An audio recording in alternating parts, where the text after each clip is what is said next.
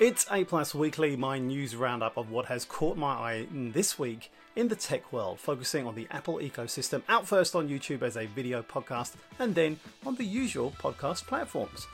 On the show this week, Final Cut Pro gives some interesting clues about what could come for the camera on iPhone 15, my theory on a possibly square sensor coming for those cameras on future iPhones. Emergency SOS is now available to be activated on iPhone 14 series phones in New Zealand and Australia. How you'll soon be able to replicate your voice in just 15 minutes on your iPhone. And M3 processor testing is underway. Will we see them in Macs before the year is out? I'm Saab Johal. Let's get into it. Apple's latest update of Final Cut Pro for iPad offers a mysterious glimpse of the possibility of the iPhone 15 Pro having a new feature. TechRadar reports that the new subscription-only version of Final Cut Pro has a Pro Camera mode, which Apple claims provides its users with more control to the creation process on iPad. It's strange that this mode has manual camera controls and it was announced on the iPad first. Perhaps the iPhone 15 Pro and rumoured iPhone 15 Ultra's camera app could have a similar setup as an option. The iPad's Pro Camera mode in Final Cut Pro allows you to control focus, exposure and white balance, and you can also monitor audio and the recording time that you have left when shooting video. This is a massive jump forward from Apple's current camera app, which has very few manual exposure controls. To fill this giant hole, the most impressive camera apps such as Halide Mark II are providing detailed camera settings like custom white balance, along with helpful tools like histogram, color zebras and waveforms to help you get the best focus and exposure. I use the Moment app to do just these sorts of things. By introducing its own Pro camera controls to the iPad, Apple has given us a preview of what may come with the next iPhones, perhaps as part of iOS 17 and with a Final Cut Pro subscription. The new version of Final Cut Pro for iPad has some other exciting clues about the potential features of the iPhone 15 Pro. It could be that the future iPhones will be able to offer something similar to Filmic Pro's Double Take mode, giving you the option to select from various shots taken on a single iPhone in the editing process. This may allow you to use different lenses or something similar to the Sony ZV-E1's auto framing mode to take these shots, and it will follow a subject as they move in the frame. There was no word from Apple about bringing the features to the iPhone in the Final Cut Pro reveal, but WWDC 2023 is coming soon on June 5th, and iOS 17 may bring more information. Or if not, then the anticipated September launch of the iPhone 15 Pro may have it. Professional camera controls have been strangely missing from Apple's Pro iPhone models, even though there are many good third-party apps available. The new Pro Camera mode in the iPad version of Final Cut Pro demonstrates Apple's intent as well as its computational power and capability to bring something truly professional and editing tricks to its key phones. Finally. Here's the thing. I believe the cameras on the next iPhone will feature a square sensor. Well, several of them. Big deal, I hear you say. What are you getting at? Without a doubt, I would say it is a big deal. Let me explain why I think this could be absolutely amazing. What if, instead of the rectangular sensor we usually see, there was a square one? What if the various cameras of the iPhone could record in parallel and create separate video feeds? The computational photography and videography capabilities of the iPhone software then let you stack footage and then pick the field of view and orientation you want in the end product. You could then use the feeds from all streams that were recording simultaneously to deliver the output that the user wanted. You want a high resolution video feed to record in landscape so you can send this to your friends, or perhaps in portrait for TikTok, Shorts or Instagram without the black bars at the top and bottom, and also without having to use a third-party app to crop them out and lose resolution and field of view in the process. Simultaneous capturing of various perspectives when placing the normal and ultra-wide camera on a square sensor.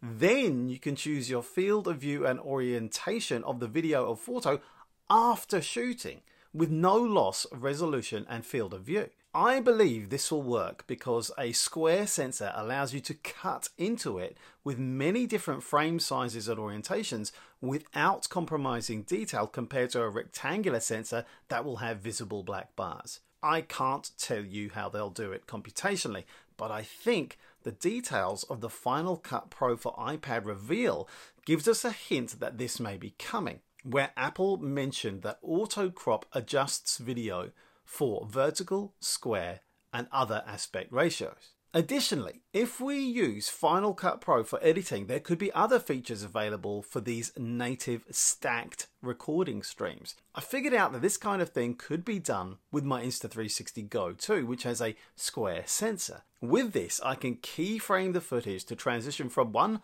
part of the frame that wasn't visible to another that was also out of view. Thanks to this, I was able to shoot a motion time-lapse without a gimbal. Now picture doing this on your iPhone and unlocking this feature, not just in 1440p like on the Go 2, but in full 4K or perhaps even 8K in the future. Hey look, it's just my opinion and I could be completely wrong, but do you see where I'm coming from here? Doesn't this seem entirely within Apple's reach right now, if only they had the foresight to implement it? And who knows, maybe they will. Drop me a comment to let me know what you think. Apple has now made its revolutionary safety service Emergency SOS available to users in New Zealand and Australia through satellite technology. Each model of the iPhone 14 lineup, iPhone 14, 14 Plus, 14 Pro and 14 Pro Max. These feature custom designed hardware and integrated software enabling them to connect to satellites with a simple tap. This useful service links users to relay centers staffed with Apple-trained emergency experts who are ready to contact public safety answering points, PSAPs, or emergency services call centers to get them to help where they are needed. Since launching last year, Emergency SOS via satellite has already saved lives in 12 countries. 2 years of free service comes with activating your iPhone 14. Here's a tip. If you take the time to understand the service now, it could help you if you ever find yourself in an emergency. With the Emergency SOS via satellite demo, users connect to a real satellite without calling emergency services so they can see how it works and get used to it. It's helpful for more than just emergencies though. The technology allows users to share their location via satellite with Find My. In the Find My app, users can open the Me tab, swipe up to see My Location via satellite and tap Send My Location, just to let mum and dad know you're okay.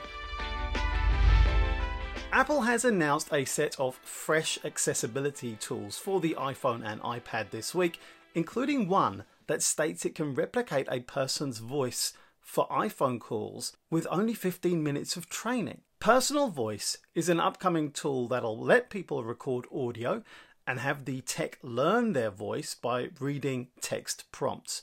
Live Speech will take the typing and turn it into a synthesized voice that can be heard in phone calls, FaceTime, and even when chatting face to face. People can save their go-to phrases for live conversations. Apple is introducing various features to make their devices more inclusive for people with disabilities related to cognition, vision, hearing, or mobility. Apple suggested those who may eventually lose their voice due to medical conditions could gain the most from these applications. Accessibility is part of everything we do at Apple, said Sarah Herlinger, Apple's Senior Director of Global Accessibility Policy and Initiatives. In a company blog post, she said, "These groundbreaking features were designed with feedback from members of disability communities every step of the way to support a diverse set of users and help people connect in new ways." Apple said the features will roll out sometime later this year. Although these tools offer a potential solution to a very real problem, they are being released at the same time as advances in AI have caused concern over malicious actors using realistic seeming audio and video, otherwise known as deepfakes, to deceive or misinform people. In the blog post, Apple said personal voice features uses on-device machine learning to keep users' information private and secure. Now, other tech businesses have tested using AI to recreate a voice. Last year, Amazon told us that they were creating an update to the Alexa system that would have the capacity to mirror any voice, even a deceased family member's. The feature has not been released just yet. Descript, a popular editing application, can also be used to mimic voices after a brief period of learning. Apple announced Assistive Access in addition to the voice features. This combines a few of the most frequently used iOS apps like FaceTime, Messages, Camera, Photos, Music, and Phone into one Calls app. The interface offers high contrast buttons, big text labels, the choice of an emoji-only keyboard, and the ability to record video messages for those who may prefer video or audio communications. Apple is also upgrading its Magnifier app for people with impaired vision. This will now include a detection feature to improve the way people interact with physical objects. The update will give someone the capability to take their iPhone camera and hold it up to, say, a microwave, and then move their finger over the keypad while the app reads out and labels the text of the buttons. With Mac sales recently slumping, Apple looks like it's seeking to stop the rot and even reverse it with a new generation of devices as M3 chip testing gets well underway, according to Mark Gurman from Bloomberg. In his latest Power On newsletter, he's saying Apple is working on the next Mac chip update based on Intel from an App Store developer who wants to stay private. The M3 being tested, likely an approximation of the M3 Pro, is equipped with 12 cores, 6 high performance and 6 for efficiency. This compares with the M2 Pro that has 10 cores, 6 powerful and 4 energy efficient, and to 8, 4 high power and 4 focused on efficiency on the M1 Pro. People say that the M3 Pro has 18 graphics cores, up from 16 and 14 in the M2 Pro and M1 Pro, and 36 gigabytes of RAM, higher than the 32 gigs in the two before it. Gurman thinks the M3 Max could have 14 CPU cores and 40 graphics cores, while the M3 Ultra could have 28 CPU cores and more than 80 graphics cores, which is more than the M1 Ultra's 64-core Max. These are going to be seriously fast processors. Gurman thinks the M3 could be a major part of Apple's scheme to regain customers for the Mac family, which had a massive 31% drop in revenue in the last financial results. The M3, he says, could help the company offer fresh ways to entice customers back to the lineup. Put simply, this will be a massive year for the Mac. Everybody will be watching WWDC next month for news about the rest of the M2 machines, but Gurman reckons the first M3 Max might, at a stretch, arrive at the end of 2023 or the start of 2024. Word is Apple's already building M3-based iMacs, MacBook Pros, and MacBook Airs. If you're watching on YouTube, subscribe and hit that bell to make sure you don't miss my next video, and on audio, be sure to hit follow or something like that to get my next show. I'm Saab Johal, and this channel is A+. Thanks for being here, cheers, and go well.